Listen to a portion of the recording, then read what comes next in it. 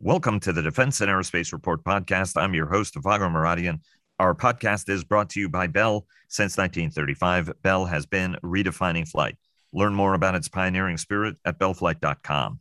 As the world focuses on the unfolding tragedy in Afghanistan after the Taliban retook the country last week, COVID fatalities are increasing as concerns of where we're going to be in a couple of weeks and months mounts. As of this taping, COVID has killed more than 628,000 Americans and about 4.4 million worldwide. TSA data shows a rapid slowdown in U.S. air travel. It's also trending down in Europe, and we've been talking about China softening for some time. How long does that decline last, and what impact is it going to have on the commercial aviation ecosystem, and what's next for Ultra? And we discuss the latest Skyborg news and more. Joining us as they do every week to discuss the week on world markets are Dr. Rocket Ron Epstein of Bank of America Merrill Lynch, back in our New Jersey bureau, Sash Tusa of the independent equity research firm Agency Partners, who is back in London after a sojourn in Italy, and Richard Abalafi of the Teal Group Consultancy here in Washington, D.C., just right up the street from Defense and Aerospace Report headquarters. Guys, thanks very much for joining us.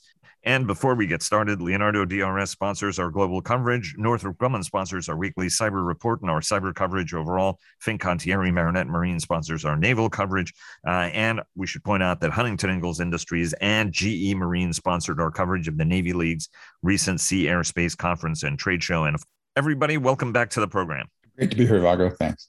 Thanks very much, Vago. Great to be here, as always. Absolutely, Vago. Thank you. An absolute pleasure having you guys on.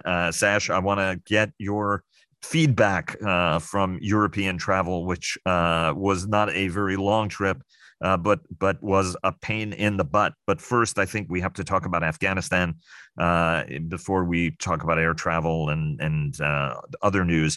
Ron, start us off on the week.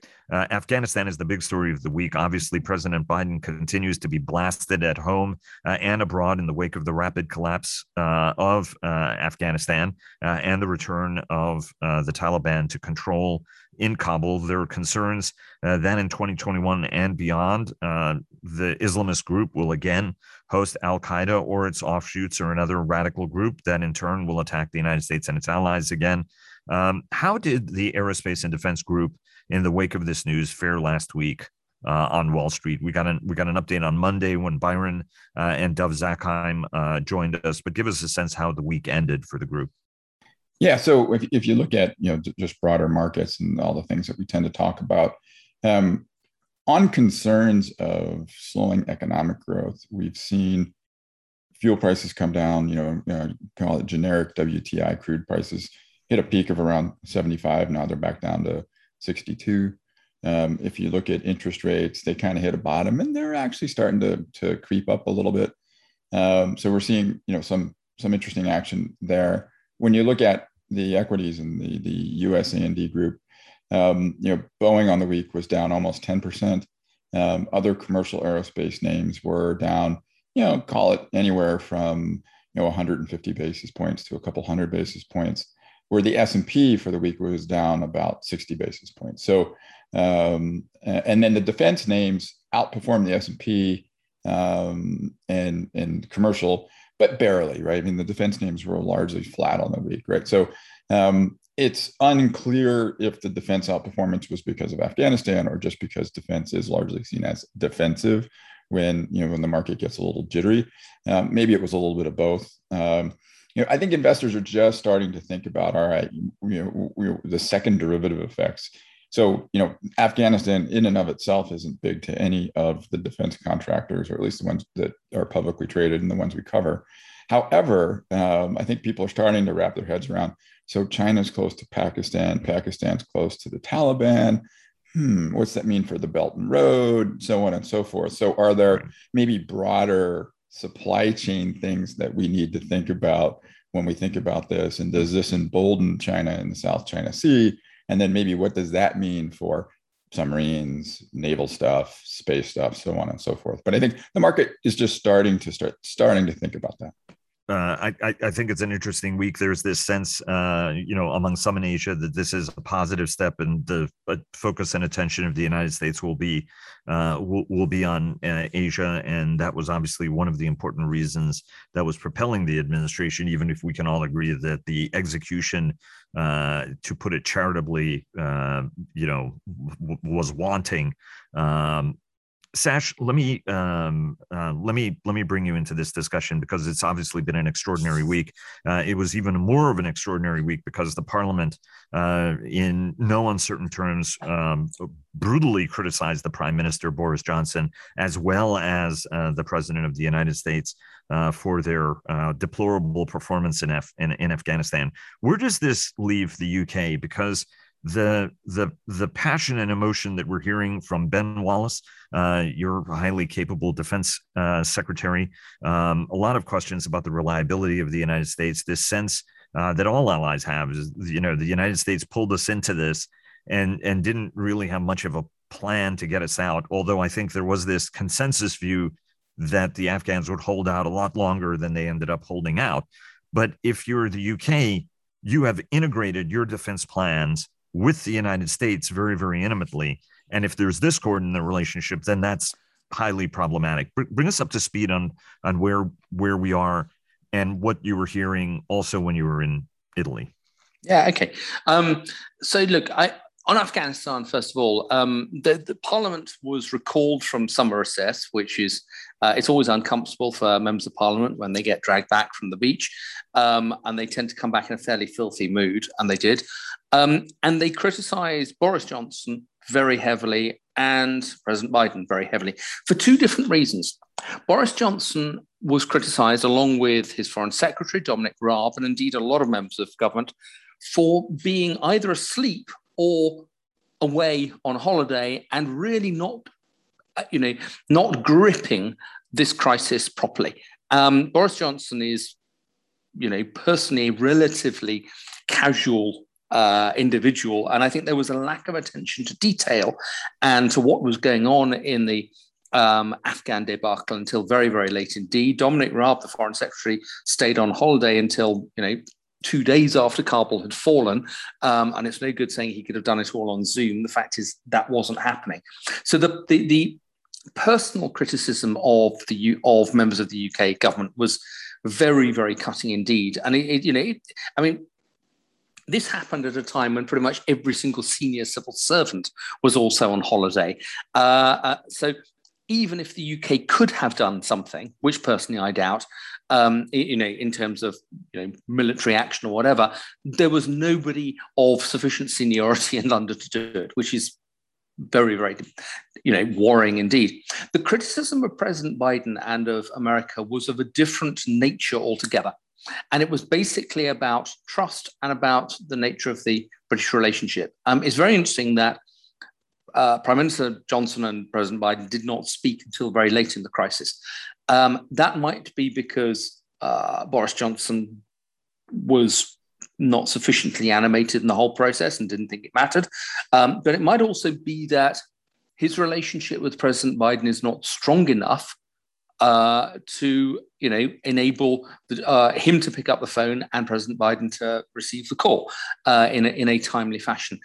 And there has been a huge amount of political comment in the higher quality echelons of the British press about the degree to which, when something like this happens, when there is a strategic decision made by our absolutely most important ally, the UK is not just not consulted, but then there's no engagement with the UK going forward. If that's how the US is going to behave, and the US has every right to do that because the US has got to behave in the US's own interests. But if that's going to be how the US behaves, a lot of the assumptions of the UK strategic defence review are utterly invalid. And perhaps we've actually got to start thinking about what life is like when America is very individualistic, go it alone, whatever you want to call it, rather than being a completely engaged, committed, involved ally. And that's been something that has the commentary that has come from outside Parliament, but from inside Whitehall, civil servants and the military, has in many respects been much more worrying because there really is concern that we might have made the wrong assumptions in our strategic defence review, in most respects than some of the stuff coming from the parliamentarians. I should point out that is not the first time Boris Johnson has been criticized for not being a detail guy at the end of the day. The criticism is entirely justified, and it would be utterly wrong for anybody to sort of try to defend him on that. But there is a bigger issue at stake as well. Well, so then the question for this is, right, I mean, if you listen, at least on the face of it, to what the administration had to say, we have been telling everybody that our plan is to exit and that we would be exiting. What is the specific lack of coordination that happened, right? I mean, the United States has been, I think, very plain in terms of and public in terms of what it wanted to do. If you listen to senior U.S. officials who may, not being entirely candid, by the way, but what is the specific issue? Is it that we dragged everybody into this, then we decided to leave, and then we botched it and everybody got caught out, right? I mean, the United States has effectively not only made itself look bad, but it's made everybody else look bad because now it's a mad scramble to get your guys out. Was it collective faulty assumptions?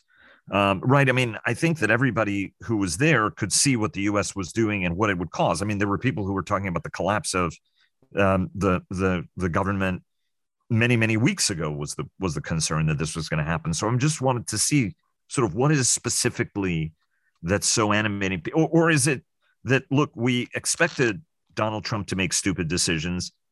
The last person we expected really stupid decisions to come out of was Joe Biden. Well, that's a knee jerk, isn't it? But I mean, it's not entirely unjustified. I think that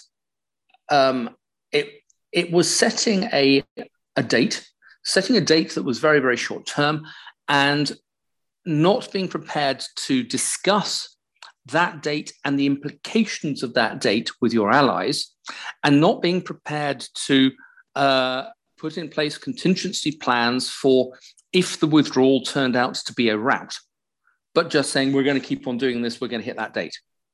Those are the issues, and it therefore suggests to allies that that a coalition that you're in, your most important, your dominant partner, is not necessarily prepared to listen to you, is not prepared necessarily to, take advice to change their course. And if that's the case, can you trust them, frankly? Because if you can't engage in a negotiation, you as the junior partners are always going to be information and decision takers. And that's a very difficult position to be in. So, who does well out of this? The cause of European defense does very well out of this, because if you are President Macron, you're going to be going around saying, ultimately, we may all be in NATO, but you cannot trust the US to support Europe in your hour of need. We, Europe, have individually and collectively got to spend more money. And by the way, don't spend it on US equipment because they won't support it when the chips are down. They'll just leave you with stuff that is hopefully junk, but certainly is going to get captured by your opponent. Just on that point, I thought it was interesting. I was going through some stuff in my office, and I found an old Rafale brochure, and the word on the cover was independence, and then the word on the second page was independence. Right? You don't want to end up getting caught out with American gear. Is the message that some will be selling? Going to be a very powerful sales pitch for a bit, isn't it? Exactly so. Richard, let me bring you into the conversation at this point.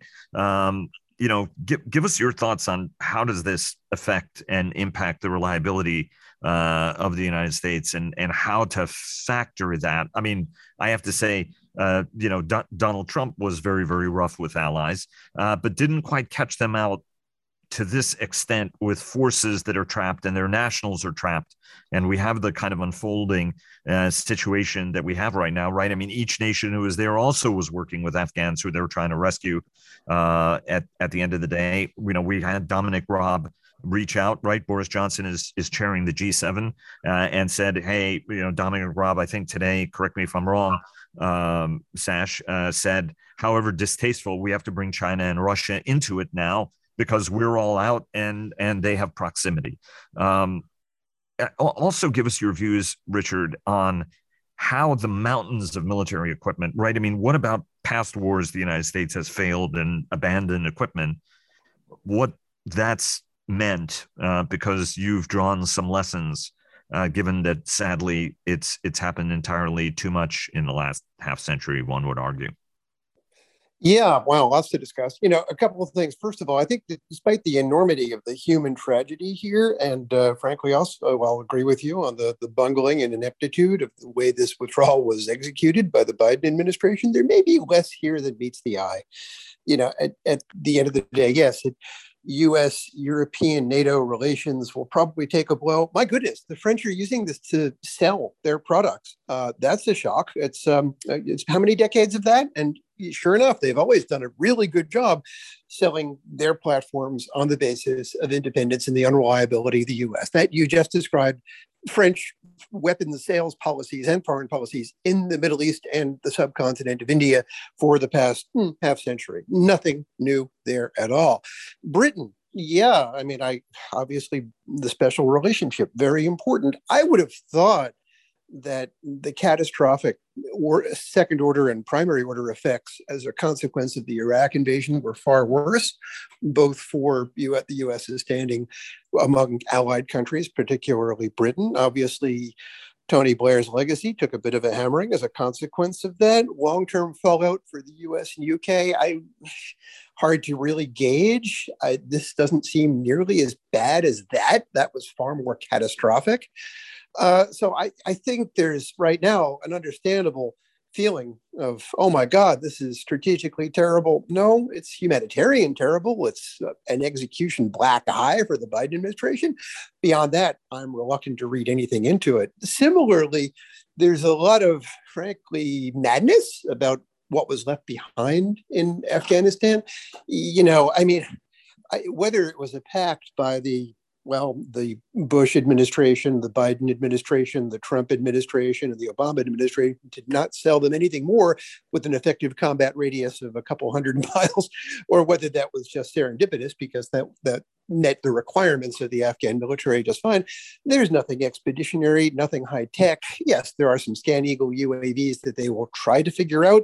And frankly, they could probably have replicated if they had the skills by buying stuff on the open market. The rest, you've got older model Blackhawks, the high-tech wonder that is the Super Tucano turboprop trainer. It sounds like a lot of planes made it to Uzbekistan and elsewhere, but the stuff they have left, they might or might not be useful in causing trouble, say, against, Russia, Pakistan, Iran, China. Good luck with that. There's absolutely nothing here that they couldn't have purchased on the arms market somewhere. Nothing at all high tech. Now, comparisons, yes, very important. Vietnam, of course, left behind a lot of jet fighters, a lot more helicopters. None of it really came to anything. Obviously, the fact that, within a few years, the Vietnamese were at war with China, and after a few years beyond that, turned into something of a market economy or something resembling it, meant it was all quite irrelevant. Iran is more troubling. Looking back to 79 and what was left behind there, the F-14 was truly, at the time, of course, a masterpiece of Cold War engineering, remarkably capable jet. They had 78 of them.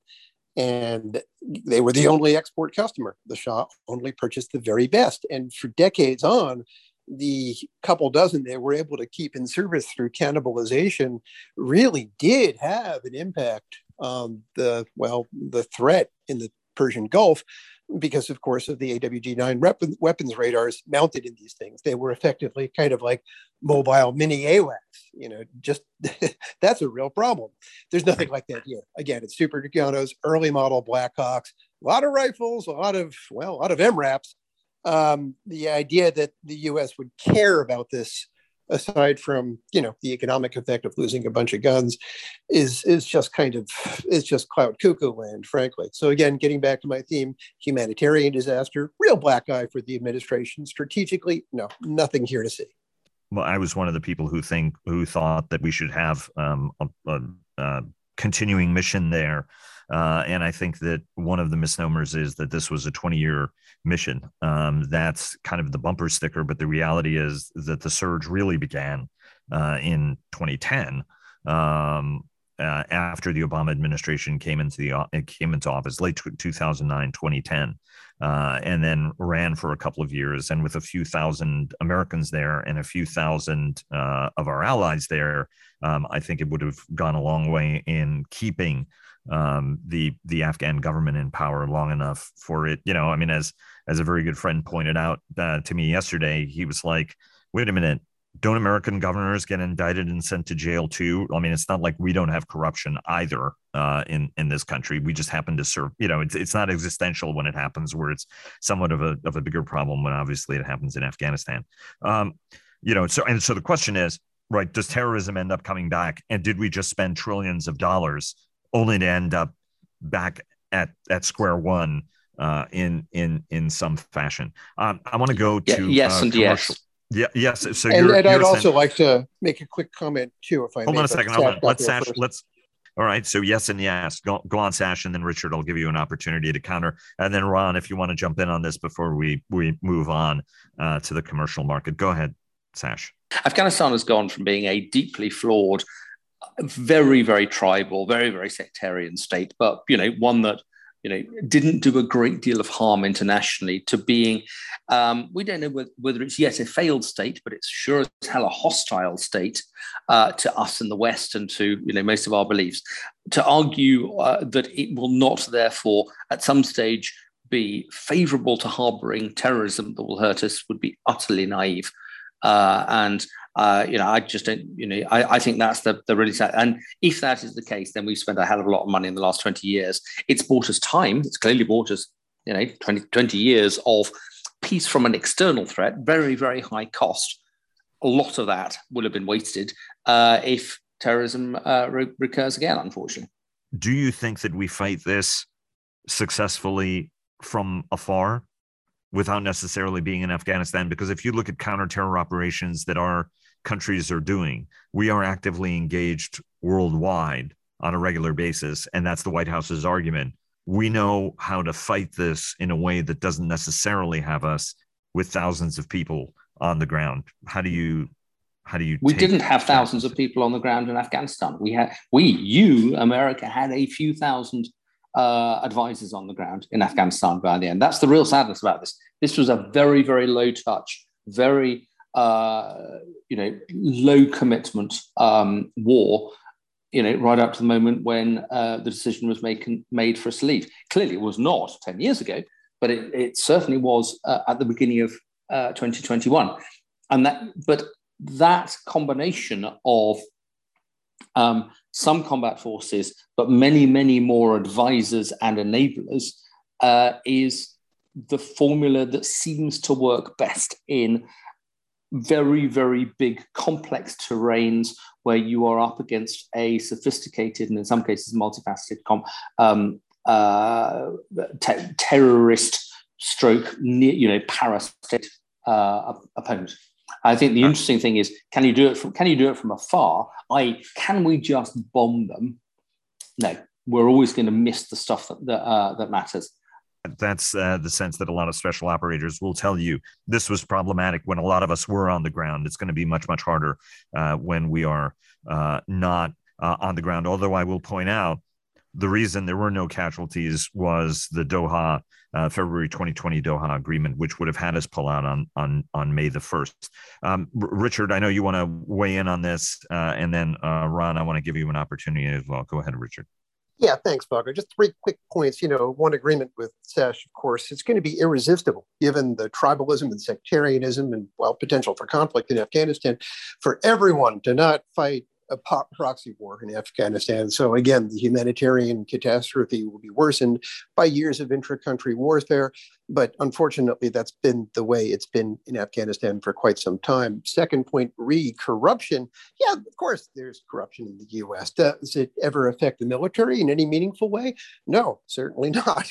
Our military is, I think, quite free, virtually free of corruption, especially when it fights wars. Whereas Afghanistan, you saw the same dismal pattern as we saw in South Vietnam. You'd like an airstrike? Well, here's the price list. You'd like an artillery barrage? Here's the price list. Yeah, corruption actually did impact the fighting capabilities of the armed forces. That doesn't really happen in the US. And then the third point, it's a pivot to Asia. That is, we've correctly recognized that China is a far bigger strategic priority than the horrors of Afghanistan. Again, getting back to Vietnam, you get people who are, we should have done more, we should have done this, we should have gotten out earlier. There was a big problem with the Soviet Union in Europe. We were neglecting it. It was a strategic diversion, I would argue, beyond a certain point, to be in Vietnam. And we unfortunately compounded it by cutting defense after Vietnam, but we're not doing that here. We're increasing the defense budget, particularly the RDT&E component that's essential for long-term competition with China. This is genuinely a pivot and a reallocation of strategic resources, and I think it deserves to be looked at in that context. Ron, anything you want to add? Yeah, I would say this. I think the piece that I'm thinking about is what I brought up before. I mean, really, what does this mean for broader U.S.-China relations? Will Afghanistan become another country that kind of falls in line with the Belt and Road Initiative? How will, and you've already seen it in the Chinese state-run press, how will they use this to China's advantage to try to manipulate perceptions of the U.S. being weak, the U.S. fumbling? So ultimately, what does it mean in the end, if anything, for U.S.-China relations? I think that's probably one of the things I'm keeping an eye on. I wouldn't be surprised to see, I'll come out and say this, if you look out over the next months and quarters, if China becomes a little more aggressive and muscular in the South China Sea. So we'll see how that plays out. And I think that's what I'm looking at, maybe worried about, and that most certainly probably would have implications for the U.S. defense sector. It's certainly going to be interesting because obviously the Chinese have been coming alongside the Taliban despite their oppression of Uyghurs. So that makes interesting bedfellows. Obviously, the United States no longer in Bagram Air Base, which was another right. I mean, the Turks are in control of that now. I mean, it's really going to be interesting to see how Russia and China exert themselves there. All right. I can't remember, Vago, whose side are the Turks on at the moment? Well, I don't know. That's a strategically interesting question. I mean, one would imagine that Turkey is on the side of Turkey. Yeah. Okay. No. Yeah. Answer. Right. I mean, I think as every great power is, right. I mean, it has location. It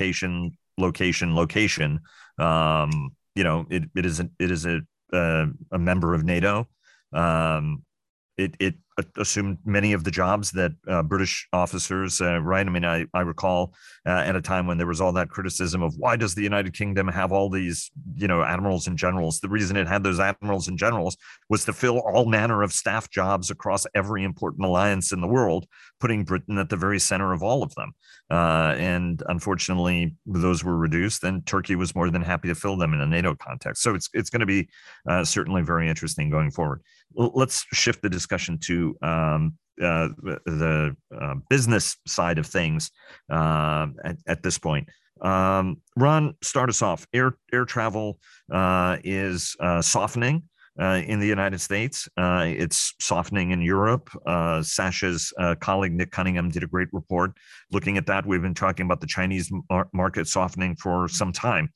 How long does this last? Is this going to be like past downturns that we've seen, right? I mean, the market's gone up and down and up and down, and now we're kind of in a down cycle potentially again. And what does it mean for the whole ecosystem right? I mean, does it cause any of the makers to change their forecasts at all and change airlines, right? I mean, the airlines are surging to try to hire as quickly as they can, and now all of a sudden things are softening again. I mean, walk us through what this means for the whole ecosystem, and let's go around the horn with all of you.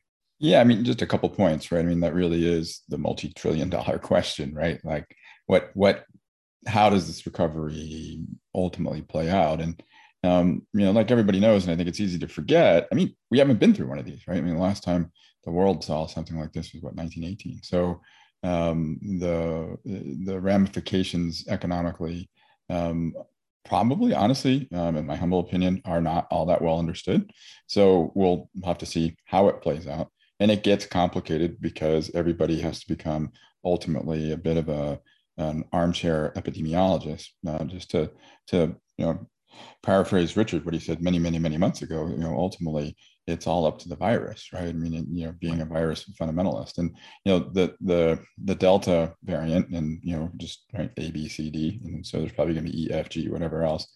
Lambda, I think, is the next big one, apparently. Right. But hopefully there's not a giga one. Anyway, it has a vote too, and how this all plays out. And in a presentation I give to investors, and my last slide is just the slide of the traffic recovery in India, just a little reminder that things are a bit fragile. I think it's too soon to say that the OEMs or folks are going to have to start changing production schedules, and airlines are going to have to start changing things. But I do think it's something to keep an eye on. More broadly, there are conversations in the market worrying about what will growth look like next year. Have we seen a peak in growth?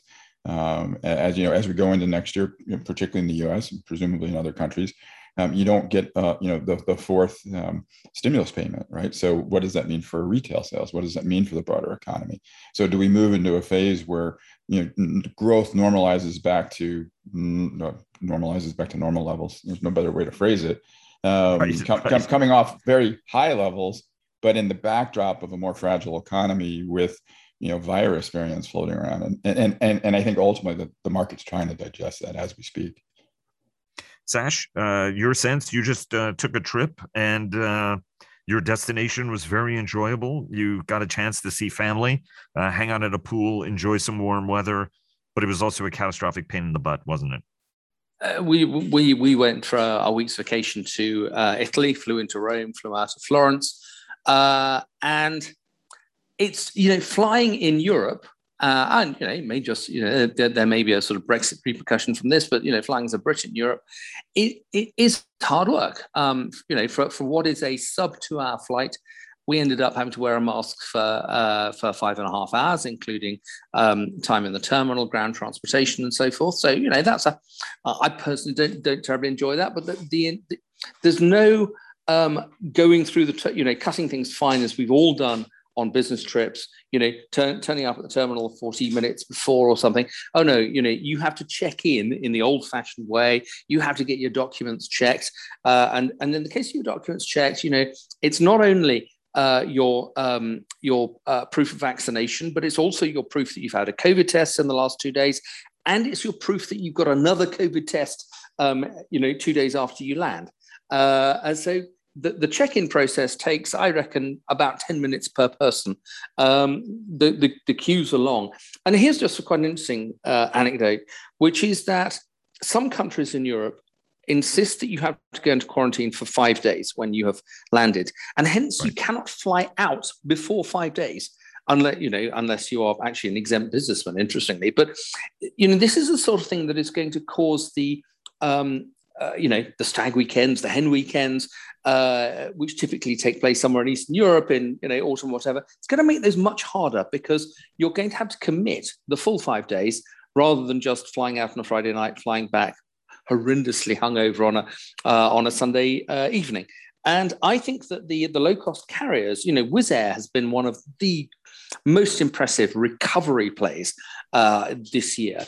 And Wizz Air is an Eastern European-based low-cost carrier, very, very successful indeed. But actually, the IAG subsidiary, Vueling, has done very, very well as well. Ryanair, yep, absolutely. But I think the low-cost carriers are going to find it harder to drum up the traffic as we go through Q3 and into Q4, because their traffic is almost entirely leisure, although there's a degree of VFR, visiting friends and relations as well, particularly for Wizz Air. But I think they're going to be the ones who are going to find it really hard come the fall. So we're going to be watching them very, very closely indeed. But, my personal view was, air travel today was just nowhere near as much fun as it was 2 years ago.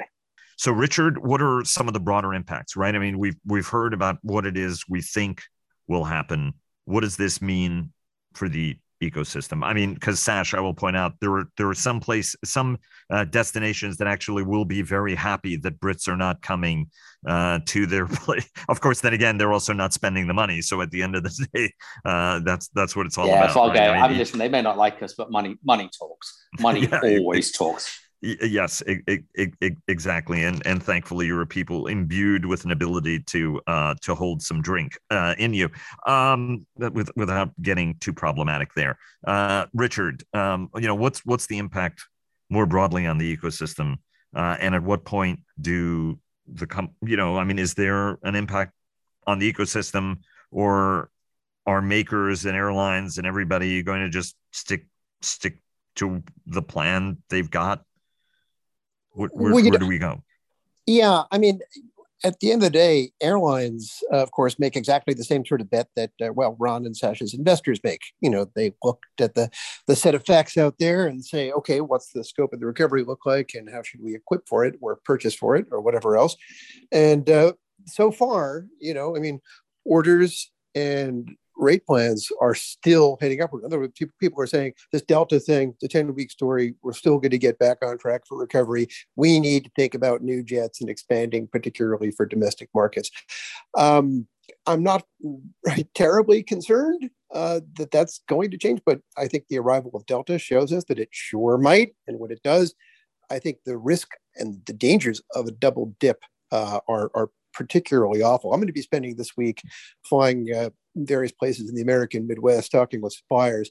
And the one thing that most of them have in common is that they got through this crisis by any means necessary, but by the skin of their teeth. And, whether it was obviously furloughs and layoffs and selling everything that wasn't nailed down, filling up their revolver, tons of debt, just getting access to capital any way they can, taking advantage of every government bailout program there was. They got through it. Now, what happens if the upward momentum for production rates and, of course, orders for their components gets derailed by a double dip? Just because they got through it during the last 18 months doesn't mean they can handle it again, particularly given the debt loads and whatever else. So I think we've got a fragile situation out there, and I'm very concerned from a supplier perspective, or from me looking at the suppliers, what will happen in the event that this turns out to be worse than we have seen so far. Ron, are you as concerned as Richard and Sash are?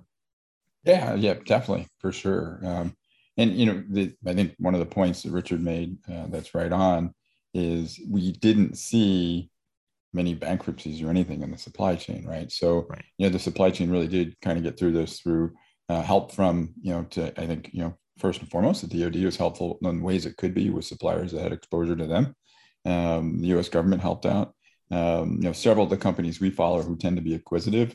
One in particular was pretty vocal about, companies that should have had more stress didn't, and as a result, we couldn't acquire them. To paraphrase, we could get into a period where we could see more stress in the supply chain.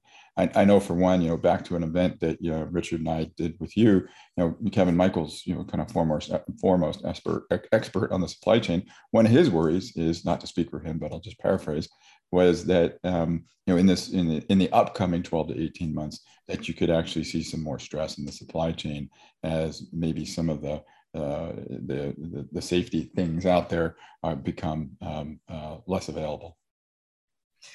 It's certainly going to be very interesting to watch. Any update, Ron? You want to give us the update on 737 and where we stand, right? I mean, flights were resuming, I think, in India, and China's looking at it. Any sort of update on the platform? And then, Sash, I'm going to go to you and get sort of a UK aerospace update because you upgraded roles. So that's a joyous day after decades, right? But Ron, start us off. There's really not a heck of a lot to say on the 737 right now. A 737 MAX flew to China. I think there was a lot of speculation that it was going to be part of some broader flight test program, but then it promptly turned around and came back. So it's a little bit of a mystery what happened there, other than they went for a really long flight. Outside of that, the news flow on the program in the last week's been pretty quiet. Sash, talk to us. UK Defense Ultra, was a big story. Meggitt was a big story, and of course, your upgrade of roles. Walk us through UK Defense and aerospace. Yeah. Okay. Yeah. I mean, UK Defence Aerospace. I mean, this is UK quoted companies clearly, because all these companies have got very, very large international, predominantly US businesses. But it's very unusual for us to have two UK defence and aerospace companies being bid for at the same time. Ultra is being bid for by a private equity company, Advent. They're doing it through their the Cobham business that they bought a couple of years back. But frankly, they're doing that because it makes it look better. That's pure window dressing. This is a private equity bid for Ultra. Meggitt, by comparison, is being bid for by the US industrial company Parker Hannifin, and now TransDigm, also a US company, although with the unfortunate tagline, private equity characteristics or style or something like that, is also bidding for it. And this is causing what is normally a very, very laissez-faire UK government an immense amount of stress. Our bet would be that Meggitt will be waved through, because Meggitt is predominantly a civil aerospace company. It's predominantly US based. There is less about Meggitt that is of concern to the UK defence industrial base. But Ultra, I think that is a very, very difficult situation for the UK, even though less than a third of Ultra's turnover is UK based. What they do in the UK, which is predominantly anti-submarine warfare, sonars, processors, and they are phenomenally good at that. Sonobuoys, they are, one of the world's leaders in sonobuoys, as well as a whole ton of very, very specialist electrical and electronic stuff, especially for submarines. I think the UK government is going to ban this bid, partly because Advent, when they bid for Cobham, said that they would, do all the right things, and frankly haven't. They've just broken it up and sold it off because they're private equity, and that's what private equity does. Right. But you can't trust them. And certainly, if you're the UK government, you can't trust them. And partly because you've got to draw a line in the sand somewhere. And what Ultra does genuinely affects the defence of the United Kingdom. There's nothing more sensitive than submarines and ASW in our view. And I think a UK government that hates making difficult decisions like this, and hates doing things that damage their free market credentials, and hates doing things that actually upsets the US, is going to come around to that. So that's going to be a very, very interesting situation indeed. Switching then to a sort of more civil aerospace, Rolls-Royce. I mean, this is just very interesting. My colleague Nick Cunningham has been covering this stock since it's been quoted in 1986. And we upgraded Rolls-Royce to a buy for the first time in 30 years. Now, our critics, there are many, will say we missed some fantastic upcycles. Yep, we did, but we thought that the Rolls business case was fundamentally very, very weakly based, and that the company was trading on promise but not actually able to deliver. The stock's down, more than two-thirds, in fact, nearly 70%. Than it was 2 years ago. So we're feeling pretty vindicated on that. And what you now have is a stock which has got a balance between civil aerospace, civil aero engines, big Trent engines, and then defense, military and military aircraft and ship engines, power systems, and the civil aftermarket. And because it's got that balance, and because it's done a very, very big recapitalization, they had an enormous rights issue last year, new debt facilities, no maturities before 2024. We are more relaxed about liquidity, the ability of the company to trade through some tough times than we have been before. So, this is a recognition that everything has a price, every risk has a price. There's plenty of risks with Rolls-Royce, but actually they have dealt with the major ones, and the civil market will recover eventually. Our view and the basis of our forecast is it won't recover till, probably 2024 in terms of large civil engine flight hours, because they're going to be the last things to recover. But if they do that, this is a stock that starts to look cheap in terms of earnings multiples, probably even cheaper in terms of cash flow. So, my colleague Nick is an incredibly cautious, conservative person who considers, all the risks and then some. We're very, very, we're very, very pleased indeed to actually be able to look at Rolls-Royce afresh. And I should point out for our audience, the extraordinary role Ultra plays as a technology developer once the British version of DARPA, DARA, was privatized and then, became Kinetic and got into its own private equity challenges, right? It's going to be very interesting to watch what the government does on this, given, as you said, right? I mean, it's not just the programs it does. Ultra has an extraordinary ability to sort of look at really game-changing approaches to things. And so that's, it's going to be utterly fascinating to watch that. Richard, Skyborg, what's the news? Why should we care? Yeah, it's interesting. Kratos, of course, one of the leading possible players in Skyborg, took a bit of a hit when it was revealed that it's not a program of record yet. It might not be till FY23 or beyond. And, this has always seemed like one of those things where the cart was getting just a bit ahead of the horse here. Great idea. Absolutely essential. You could make an argument to have Loyal Wingman or some other adjunct programs for fighter aircraft to redress the numerical imbalance, given the U.S.'s position in the Western Pacific. Technologically, definitely the future, but we might have had unrealistic expectations here in terms of when this can actually play out, both for technological reasons and for operational and doctrinal reasons, because we don't really know what the thing looks like. I mean, right. It could be gremlins, lots of little swarms of things, or it could be Loyal Wingmen that are like half-sized jet fighters, or Loyal Wingmen that are, basically kind of drones, 2 or 3 per fighter. We have no idea. So the idea of saying, that air vehicle was clearly in the lead, or this approach is definitely the right one, we just don't know. And it might be another decade before we know. These things are easy to overstate in terms of technological and operational maturation. All right, guys, that's all the time we've got this week. Thanks so very much for joining us. Really appreciate it. Have a great week, and looking forward to having you back on again next weekend. Thanks a lot. Thanks a lot, Vago. Looking forward to it. Yeah, looking forward to it, Vago. Thanks so much. Always great to be on, Vago. Thank you.